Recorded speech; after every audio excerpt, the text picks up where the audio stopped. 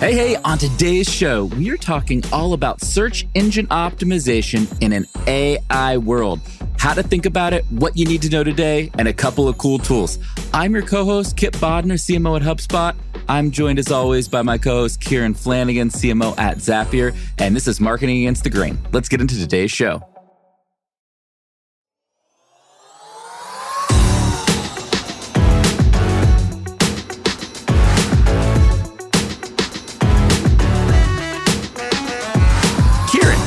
The most, I would say, hotly debated topic in our marketing circles right now when it comes to AI is not different cool AI tools. It is what AI is going to do to the future of search engine optimization, how companies and individuals rank in search engines and get awareness and traffic from those search engines.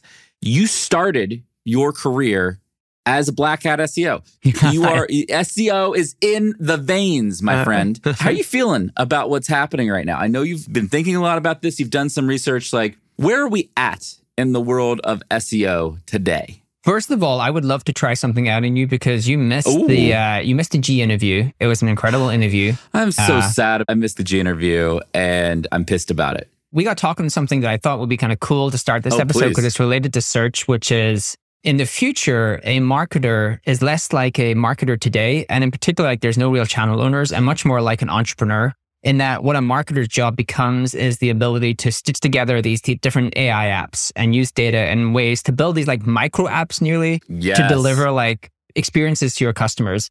And his point would be there is going to be a lot less need for like deep expertise within certain channels. Search would be one, paid would be one. What is your initial reaction to that? And then we can kind of dive into search. So first of all, I love G. If you all haven't checked that episode out, you should go definitely check that out. I have a couple of takes on this. The first take is that I think you're going to need specialty in places like search because the internet is unbundling. Stay with me for a minute. The first generation of the internet 1.0, was very disaggregated, very unbundled. You had AOL, you had all these different little websites, and no search engines were really that great. And then Google comes along, the social web comes along, and we aggregate all of our websites, all of our kind of social content, all of those things, and it becomes much easier to find, discover. It's a golden age of marketing. Now, we're kind of disaggregating again. We've talked about in the past, Kieran, for example, how YouTube and TikTok are working on search engines for their short form videos. Like that'll be a meaningful part of the search market in the future, right? It won't just be the last 15 years has basically been like, oh, how do I rank on Google? And that's how I get search traffic. So when it's really centralized, you need deep expertise. Right. You'll need a different kind of expertise because there's just going to be a lot of platforms you're going to have to know a decent amount about. So I don't think that like specialty goes away. I think specialty is going to look different, and specialization in marketing is going to look different the next 10 years than it did the last 10 years. I do like the take that marketers will need to become somewhat more entrepreneurial because what we're going to be doing with AI is building these kind of custom little apps that we can build, whether that is like, I take data from here, I personalize it here, I send it here, I do something with it here, I publish an article here. All of that is somewhat like building an app to automate a bunch of stuff, but it's like building a little micro product for you to do things with. So I want to try something on you right here that I think is going to be a little bit of a mind shift for everybody watching. So I think historically, the last like 10, 15 years of marketing, a marketer's job has basically been to say, hey, here's my brand and product. I'm going to create a bunch of informational content about my brand, my product, and kind of tangential to it. So if I was a company selling, basketballs, it's not just like why my basketball is better, but it's how you play basketball, how you improve your shot, how you do all of this stuff, right? And that was basically how you got awareness, distribution, and you pulled people into you. Now AI democratizes like intelligence and understanding. And with that, it's way easier. It's 10 times easier for people to learn those things and will continue to be. And so what I would posit to you, Kieran, is that what you're saying is right, but for a slightly different reason, is that we're going to move to a world of like transactional use cases. So like if you sell a basketball, in this example, the crudest example ever, it's like, what are the ways you use a basketball? We'll use it for youth sports leagues, use it for pickup games, use it to practice, right? These are different use cases in which you use this product. And you are going to create micro apps like you're talking about, Kieran, where it's like, oh, here's an app to like organize and manage your youth basketball league. And it's going to do that. And that's how you're going to get discovered. And through that data, you're going to be able to build a better AI model, LLM model that's customized for your audience and basically recommend basketballs or any kind of related goods that those teams would need and market to them in a much better and much more personal way than you ever have before. You buying what I'm selling on this? Because it's actually a pretty big shift that not a lot of people are talking about. I actually think maybe your argument is why I think product-led growth, like AI for product-led growth, is the unlock to make product-led growth just ubiquitous across all enterprise software, right? We had this conversation yesterday at our work at our HubSpot offsite, Kieran. There you go. Even though I'm not at the offsite for the first time ever, at the offsite, I'm still at the offsite, baby. Yeah, so I think we don't even need to talk about product-led growth because that's just like part of how you actually build into the software. But it kind of democratizes product-led growth for everyone. But for everyone, right? Everyone has the tools to do it. I want to be explicit for everybody watching the show today.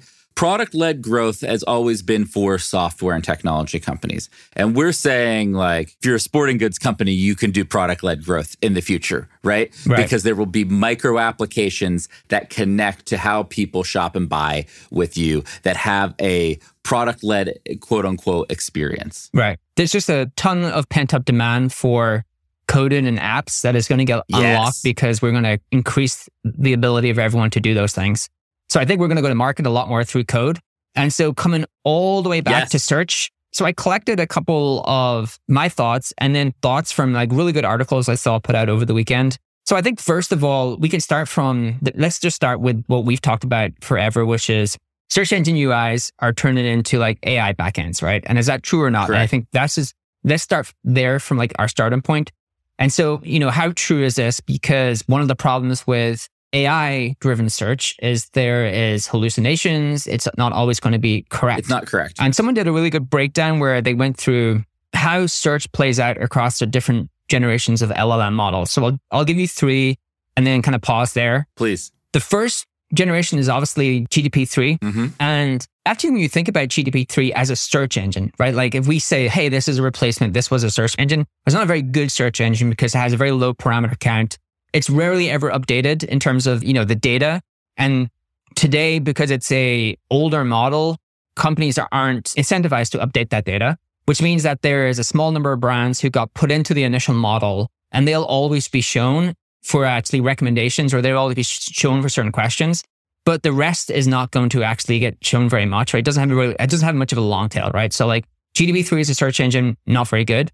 The second wave is really like ChatGPT, Google Bard, all of these models that had larger amounts of parameter counts.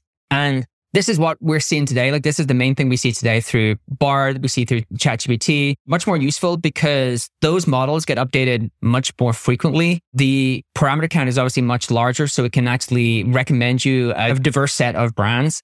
And then lastly, there is this like really interesting one. Actually, I shouldn't put Bard in 2. Bard is in 3. Bard is like 2 and 3, so I'll tell you why. Like 3 is like the AI experience that sits on an existing search engine, right? So Bard is kind of that where it's like has a backend search engine. Bing has a backend search engine. There is another one I don't know if you've tried called Perplexity.ai, which is I haven't tried that. It's super cool actually. Really cool product. I've been using that a lot. And so these ones are a little bit different. So you have ChatGPT 3, kind of older model, ChatGPT 4, and then you have these other models which has a search engine as the backend. And, first model, not very good because it doesn't get updated very frequently. And now it's kind of like a deprecated model. Number 2 is a little bit better in terms of like getting your brands to appear in that model, get updated a little more frequently. And then number 3 is this like interesting one where you have this kind of search engines as the backend and an AI interface. Now I'm going to get into like how search lives in each of those buckets. But what do you think? Do you think that's the right categorization? I got a couple reactions to that. I do think that's the right categorization. And I think if you are watching this and looking for kind of a simple heuristic of how to think about how search is evolving today, what Kieran just went through is awesome. And just like go back and listen to that again. I thought that was a great summary. I've been having some conversations, Kieran. One of those conversations is, I'm reminded a lot that AI and search looks a lot like the early days of search and web 2.0. You said something in your breakdown around information being updated, for example. And Kieran, I remember back in the day when like you would start a website and you'd be like, cool, well, I'll rank in search engines in like a month or two once Google crawls me, right? Like, you remember that, right? Yeah. And then it got much, much faster. Well, and now, now it's near instantaneous. So when you talk about some of the limitations of all of these categories of search, for example, with AI, one of the things I believe to be true, because we've said this on past episodes, is that the cost of running these models is going to come way down. And if the cost comes way down, then they can update the parameters and the freshness of the data used in these models much, much more rapidly. More frequently. And I think that is one of the things that is really going to happen to unlock the value of search and AI. I think if you look at it right now, AI is okay at search. Actually, my controversial take is okay, it's not great at search. And it's better at some searches than others, right? Depending on what type of queries you're running. You know, if you're running more kind of long-term factual, no kind of like timeliness data, it's much better at those, but it still hallucinates and has some wrong answers and everything there, right? And so I think what we're going to see is as these model costs get cheaper and the data gets updated faster, that's one of the things that's going to really drive the next evolution of search with AI. Yeah. And I think we have a thread coming up where I love actually we'll make the case that AI search is not very good at all. But what does SEO even mean if you take those three buckets into account? Like as a company, what does search even look like? And I think where people originally gravitated towards was what is going to happen is we have these AI tools and we can produce much more content. And that is actually not going to help in any meaningful way, right? Having more content out in the world does not help you rank in any of the scenarios that I give you, right? Doesn't help you get into any of these different models. The GPT-3 model, there's really not much you can do about, and you should not care. Like, how do I get my brand in GPT-3? Doesn't matter. Doesn't get updated that frequently. Small parameter count. The GPT-4 type models, like, you actually need to think about what influences GPT-4 to give your brand back as an answer. This is the discussion on this topic. Like, this is the unlock is Google won the search engine battle because it figured out the best signal to rank content. PageRank. Which was PageRank, which is their algorithm. What was the top signal in the PageRank algorithm, Kieran, that drove ranking? Links. We do not have the equivalent of links for large language models. We have citations from trusted sources. That would you be think that's what it is? I would like. I wonder. I don't think we have it yet. Is what I would posit. That's the thing. I think we're going to move much more towards, which is like, hey, this model weights things much more heavily if it's mentioned in like Wikipedia or Quora or whatever it may be.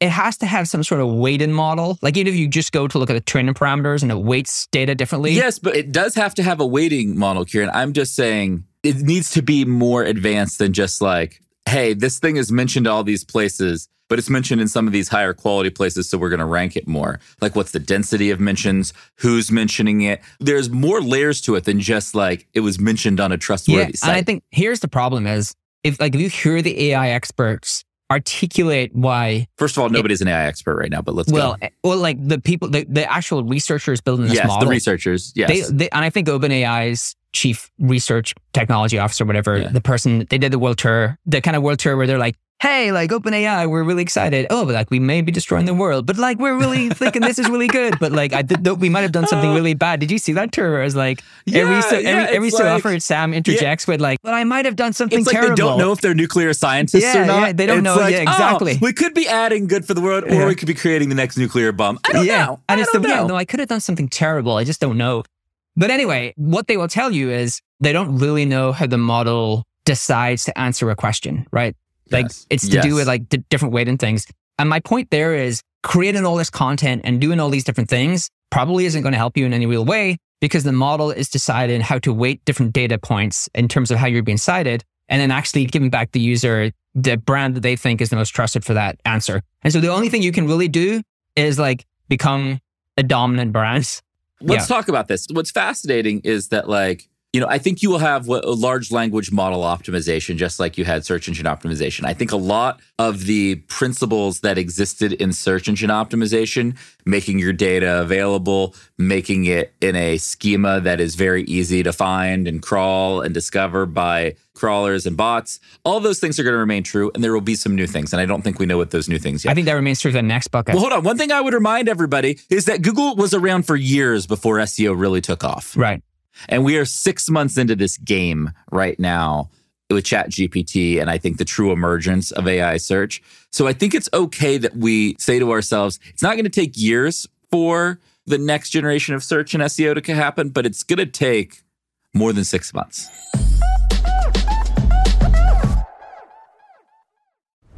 We'll be right back. But before, let me tell you about another podcast I love. Nudge, hosted by Phil Agnew, is brought to you by the HubSpot Podcast Network, the audio destination for business professionals. Ever noticed how the smallest changes can have the biggest impact? On Nudge, you learn simple evidence-backed tips to help you kick bad habits, get a raise, grow a business. Every bite-sized 20-minute show comes packed with practical advice. Nudge is fast-paced, but is still insightful with real-world examples that you can apply. Oh, and it's the UK's fastest-growing business podcast. If you want an MBA's worth of insight in one podcast, this is the right show for you. Entrepreneurs will love the show because it's filled with repeatable, proven studies, not hearsay and one-off success stories.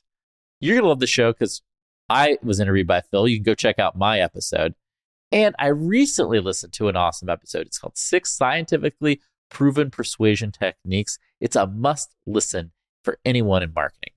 Listen to Nudge wherever you get your podcasts.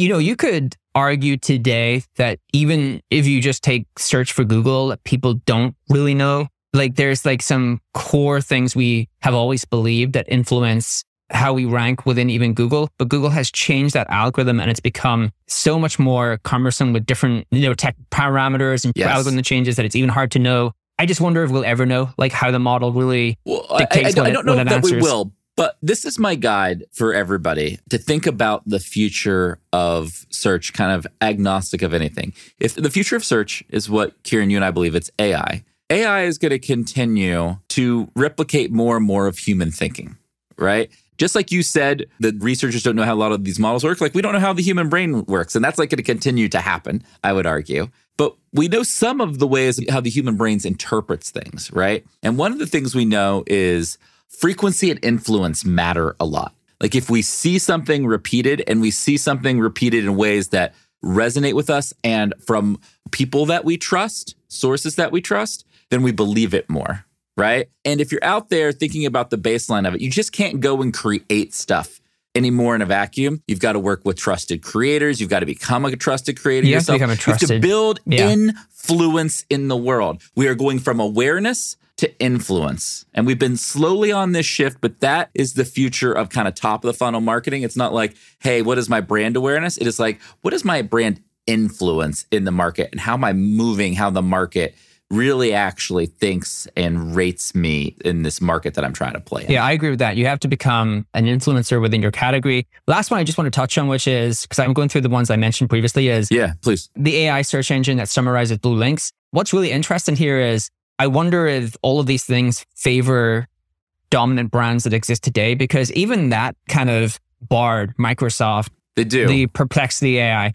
they actually can only synthesize a certain number of links because of token limits. Yes. Now, maybe token limits, like I know OpenAI want to go to 1 million token limits so they can increase that over time, but there's only a certain amount of the kind of blue links they can go and like kind of summarize together in format. So like it still favors the brands who are top within those blue links to actually get summarized in that kind of text that AI is giving you. So there's two valuable things in what you just said there, Kieran. One is that AI and search are going to evolve a little slower than people think because of token limits. And that like this hybrid form of search where you kind of have an AI answer and a list of links is going to be around for a while, I personally think. That might be controversial, but I think that's true until we see token limits and model costs and update time really, really change by another order of magnitude. The second part of that is like, we talk a lot about how AI hallucinates, how there's a lot of trust issues with AI, right? And that makes your point, Kieran, that established brands, established companies are going to get favored Right? Because people are going to be worried about giving untrustworthy answers.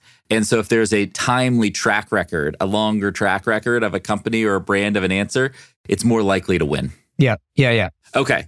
So first of all, if you haven't hit that subscribe button on YouTube, hit that subscribe button on YouTube. I'm out here in this like country hotel room from my work offsite, trying to grind and create this podcast. Kieran is missing sunshine in Ireland. That only happens like 30 days a year. Like, don't get it wrong. Kip Bodnar only stays in good hotels. So this is not the best hotel in the world. It's not. Okay. It was good. It's fine. I'm not complaining. It's a totally fine hotel. There's no desk chair in this hotel, Kieran. Oh, darn. It's just like little like lounge chairs. So it's a weird podcast setup, but we're fine. But Kieran, like I said, I've been talking to people as one does.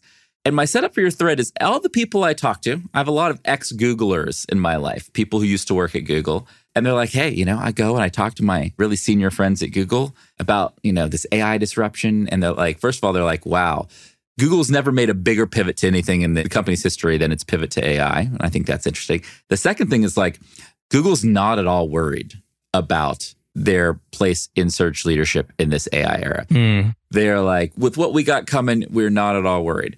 My question to you, as the lead into the thread about you're about to show, is like, do you think they're right, or do you think they're just too cocky and lack perspective on the market? I think they're probably right. I think even some of the, I do too, and I hate it. I know, I hate it. I actually really thought that maybe they'll get super disrupted, and then I saw how quickly they were shipping things. Now, this thread is going to go into like why AI search is not very good right now.